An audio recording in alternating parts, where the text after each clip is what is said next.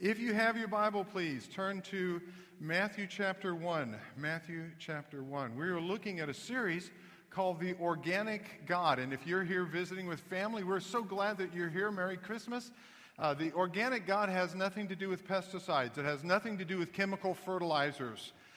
What we're looking at is what God looks like, how God presents himself, what God is really like without the tainted things that we put on. Who is he untainted? Who is he purely? Who is he unpolluted? Because the truth is, we've painted all these pictures of God. We have God in this little box.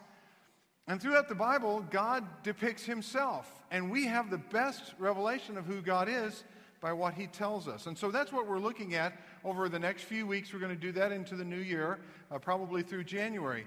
And one of the ways that he depicts himself as infinitely wise, and the topic today is the very wise God. There's a verse like Job 9:4. Look at what it looks like up here. His wisdom is profound.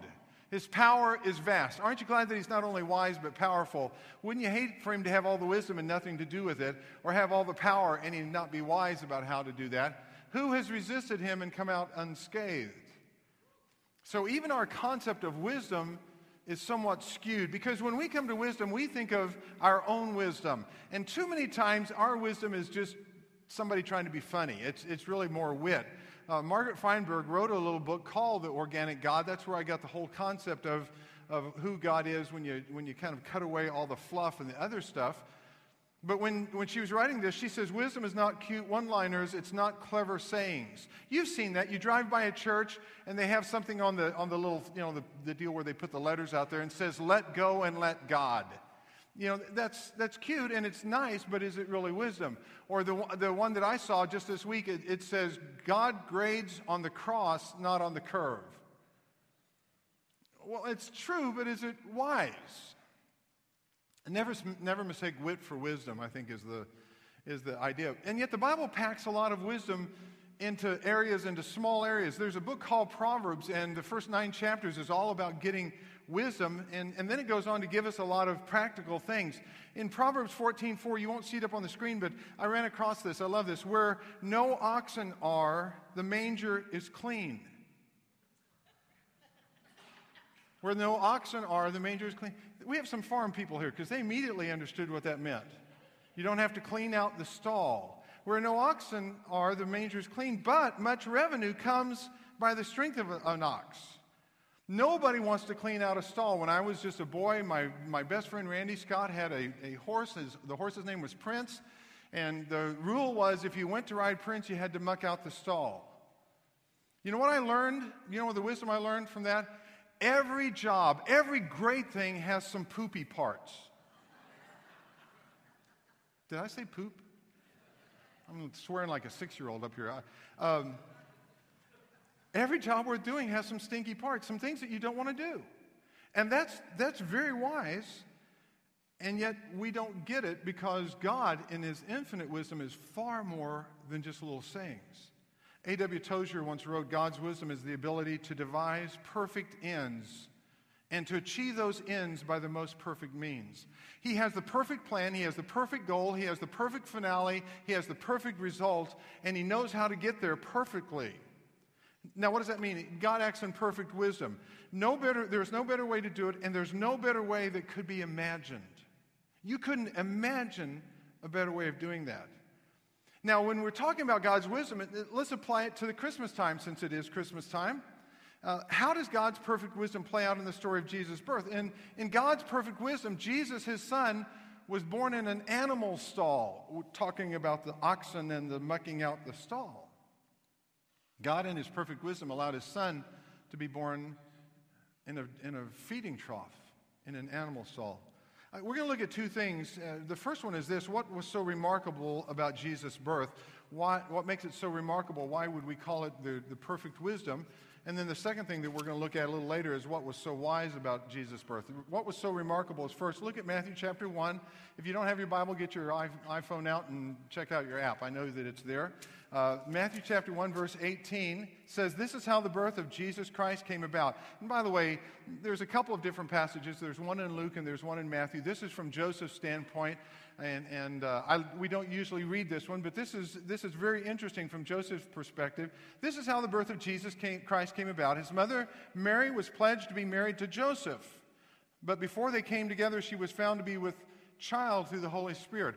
Their idea of engagement was a little different from ours. I mean, there was a dowry paid, there was a legal contract made, they were pledged to one another. Once they had been pledged, the marriage was not official, they had not consummated the marriage, but the man was to get a house ready. As soon as the house was ready, he would come back and get his bride. Joseph did not have the home ready. They were pledged, the contract had been signed, but they had never consummated the marriage. It says before they came together. Look at verse 19. Because Joseph, her husband, was a righteous man and did not want to expose her to public disgrace, he had in mind to divorce her quietly. Literally, once the contract had been signed, even if the marriage was not consummated, they considered it divorce. Look at verse 20. But after he had considered this, an angel of the Lord appeared to him in a dream and said, Joseph, son of David, do not be afraid to take Mary home as your wife, because what is conceived in her is from the Holy Spirit. She will give birth to a son, and you are to give him the name Jesus, because he will save his people from their sins. All this took place to fulfill what the Lord had said through the prophet. The virgin will be with child and will give birth to a son, and they will call him Emmanuel, which means God with us. What was so remarkable about Jesus' birth? Well, there are a lot of things that were remarkable. I just want to focus on two this morning. And here's the first one. The baby born in Bethlehem was God. The baby born in Bethlehem was God the Son. There are three persons of the Trinity, God the Father, God the Son, God the Holy Spirit. And you say the Bible doesn't ever show that. Well, at Jesus' baptism, God the Son is there, the Holy Spirit descends like a dove, and the Father speaks. We know there are three personalities. There's one God. We call him the Trinity. And he's God the Son. Now, we sanitize this story in the church. I mean, we've done plays, we've done skits, we've done all these things, and we have Mary and Joseph, and they come and they arrive clean, and she may be on a donkey, she may not. The truth is, she probably would have walked. And we sanitize the whole thing, because from where she left to where she arrived, 9 months pregnant, was 100 miles. Including the last little bit, she would have had an incline of about 1,900 feet from below sea level to where Bethlehem was. So, all the women here, you just think back when you're 9 months pregnant, the day that you're ready to deliver, did you want to go climb a hill of 1,900 feet? I don't think so.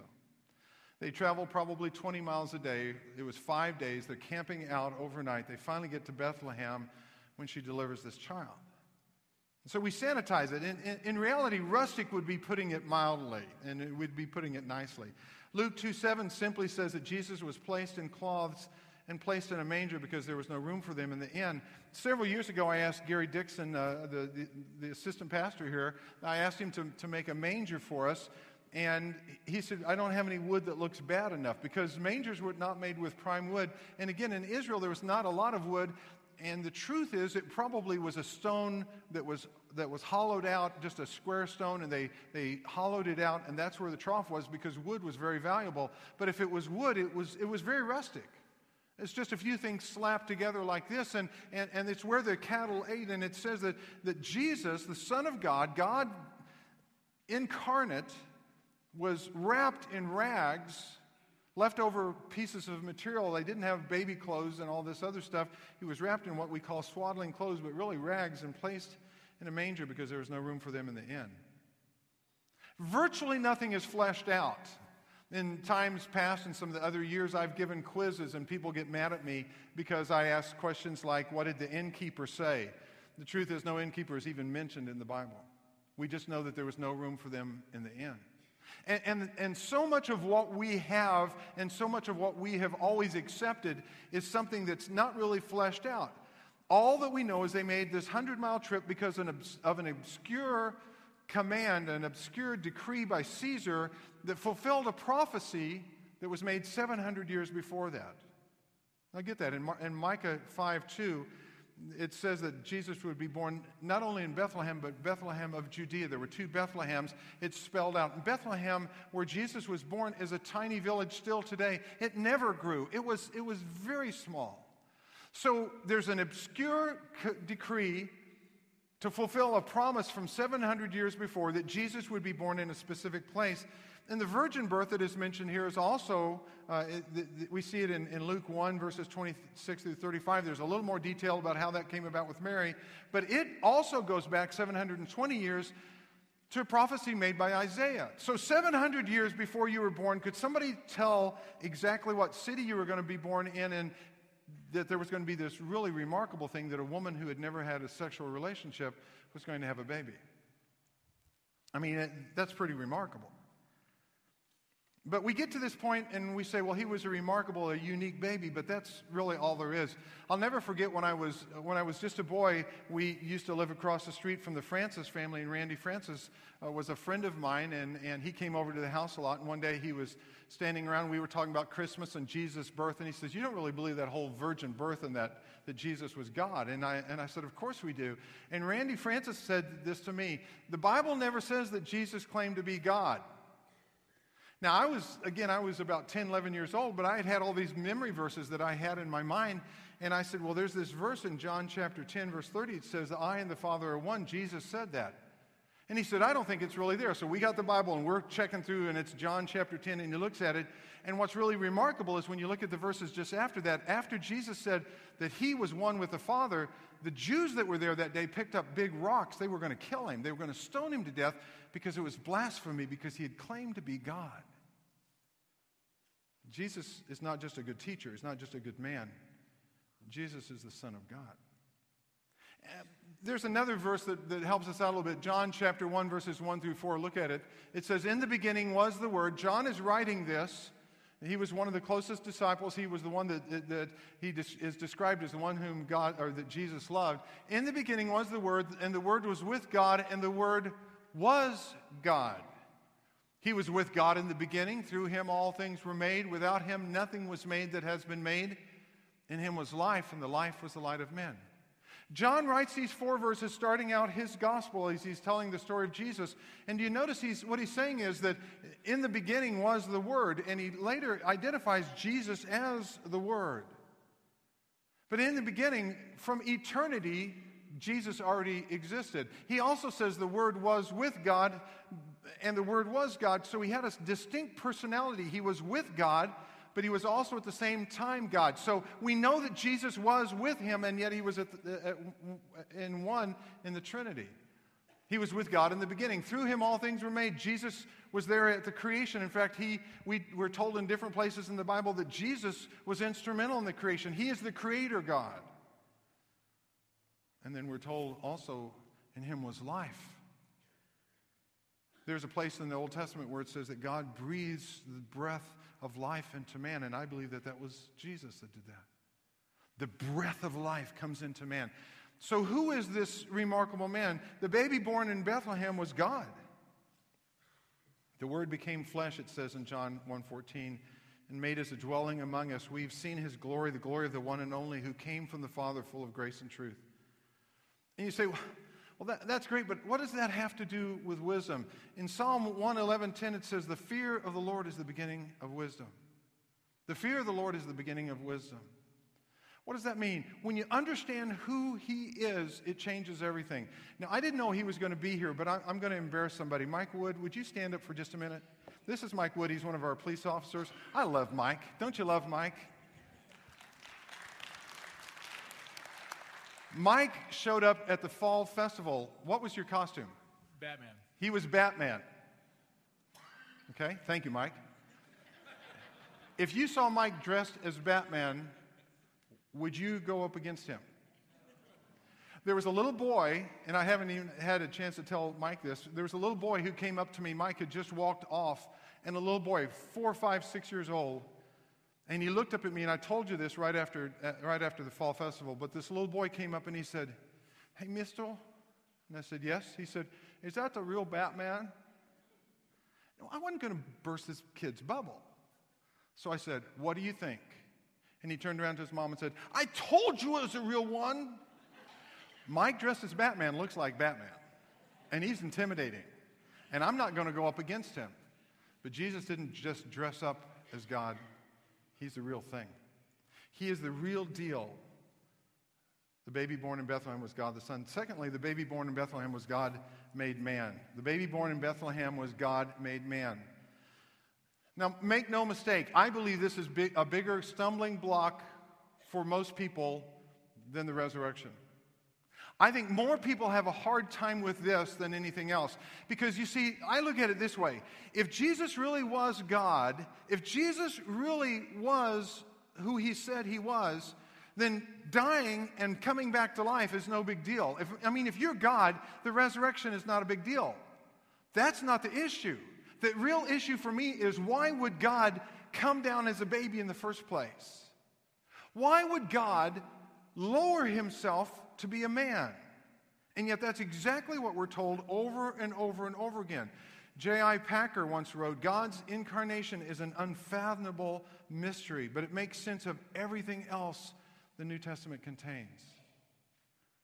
And through the years, some people have struggled with this so much that the pendulum has gone both ways. And one way is they say, well, God was never really man. He came, but he didn't really have a fleshly body.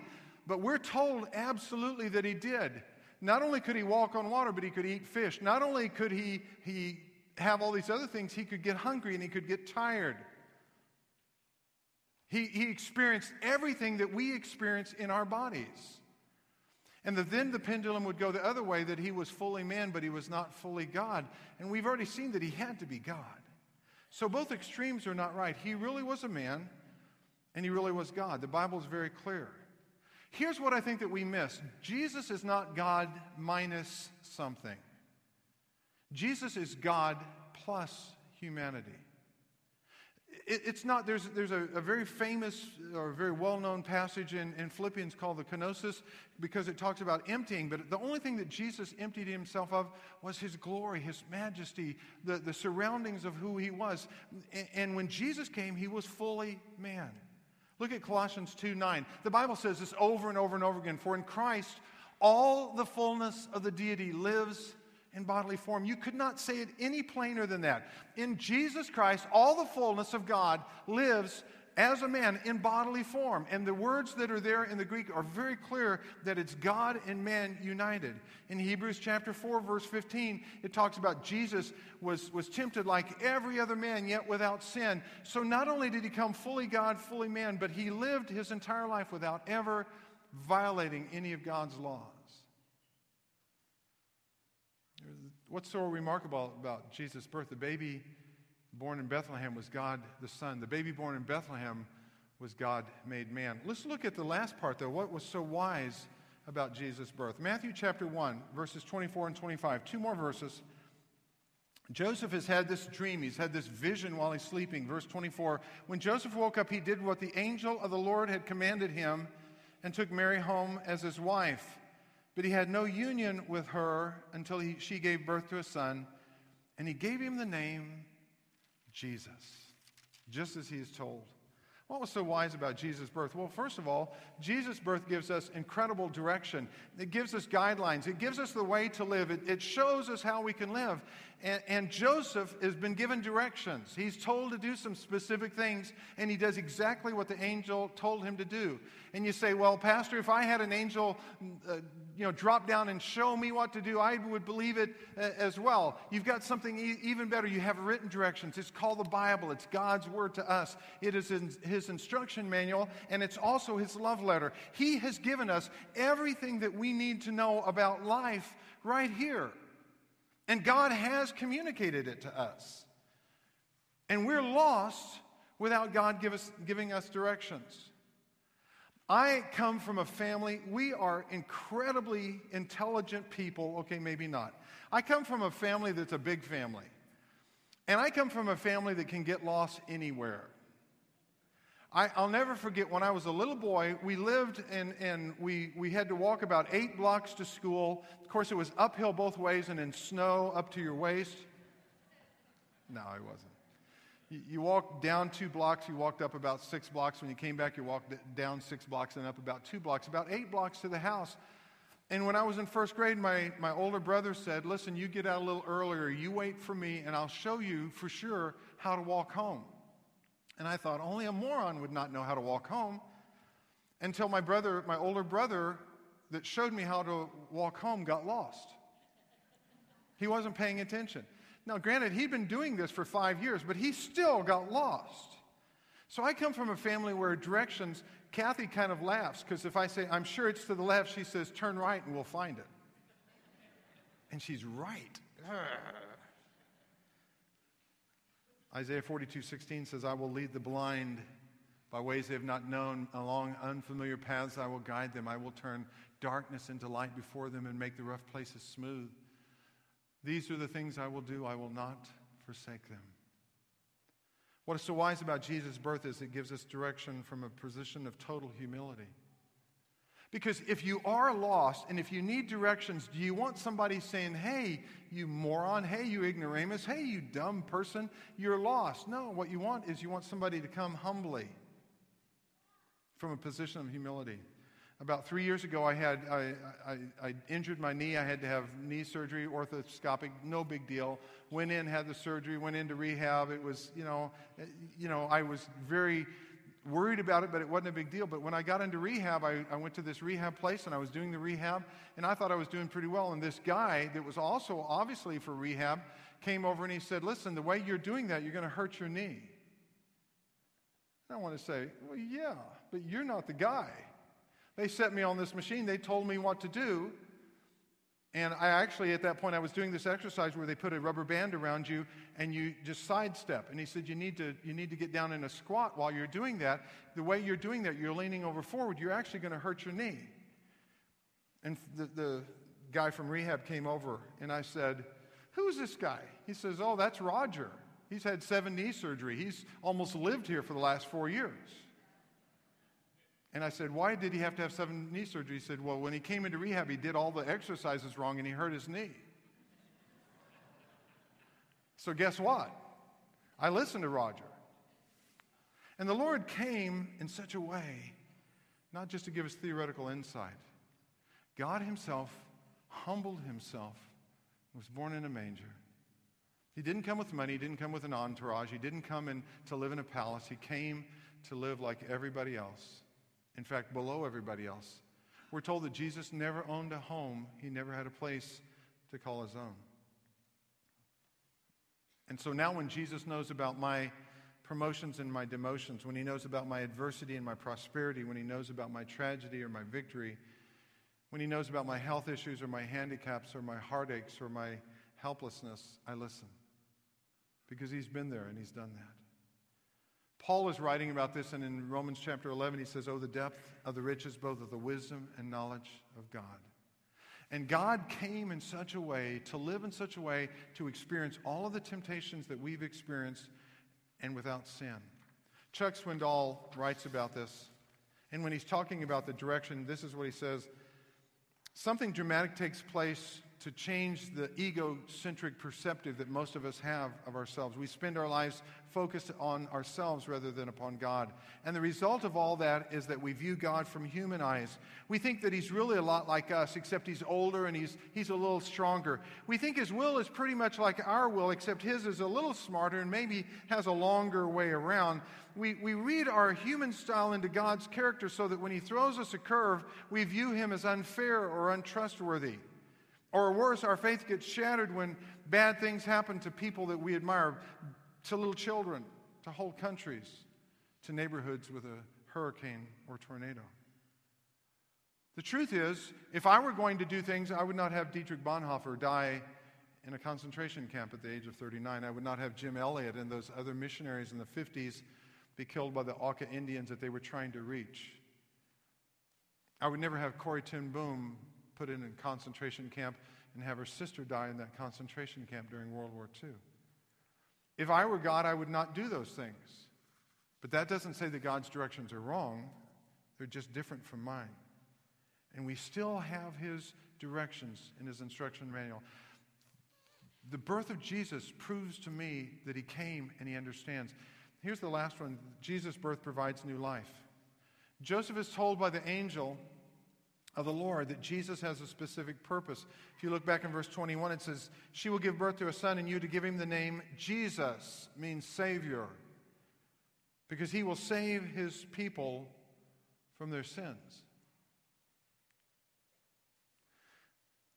Be nice to know clearly why you're here, why you're put here on this earth. It would be nice to know for sure why you're here.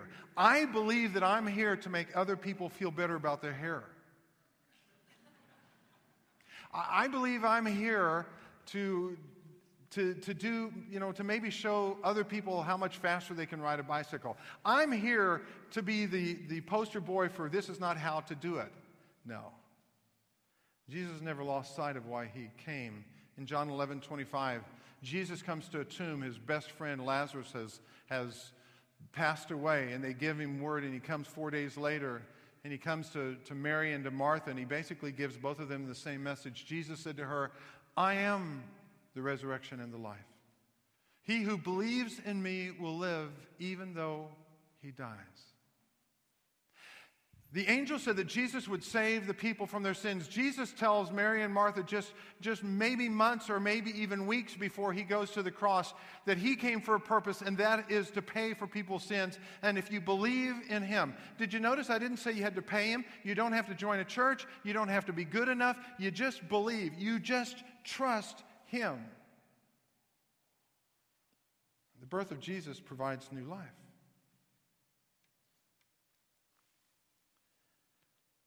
There's a new Christmas song this year that came out from Joseph's perspective, and I'm totally loving this song because it was written by my son John Knight, sung by Dave Barnes. But this is how the words go. Was Bethlehem white as snow? Had you walked as far as your feet could go? Were you scared to death as so far from home on that Christmas night when love was born? Did Mary cry in that makeshift room? Did he take too long or come too soon? Did you calm the one who would calm the storm, or did he calm you when love was born? Was it a silent night? Could you hear heaven sigh, giving this gift of love, saving you, saving us? Could you hear the angels sing? Did you rock to sleep the restless king? Did you kiss the head where they placed the thorns? Did you feel that sting when love was born? Do you think he knew what he came here for? The whole world changed when love was born. Did you kiss the place where the thorns? Did you kiss his head, the head where they placed the thorns? What it cost Jesus to come and live and die for us is astounding. It's even more astounding if we somehow neglect to accept the gift that he provided. John 1:12 and 13 says, he came to his own, but his own did not receive him. Yet to all who received him, to those who believed in his name, he gave the right to become children of God. Children born not of natural descent, nor of human decision, or of a husband's will, but born of God. God gives us babies, and babies change us forever.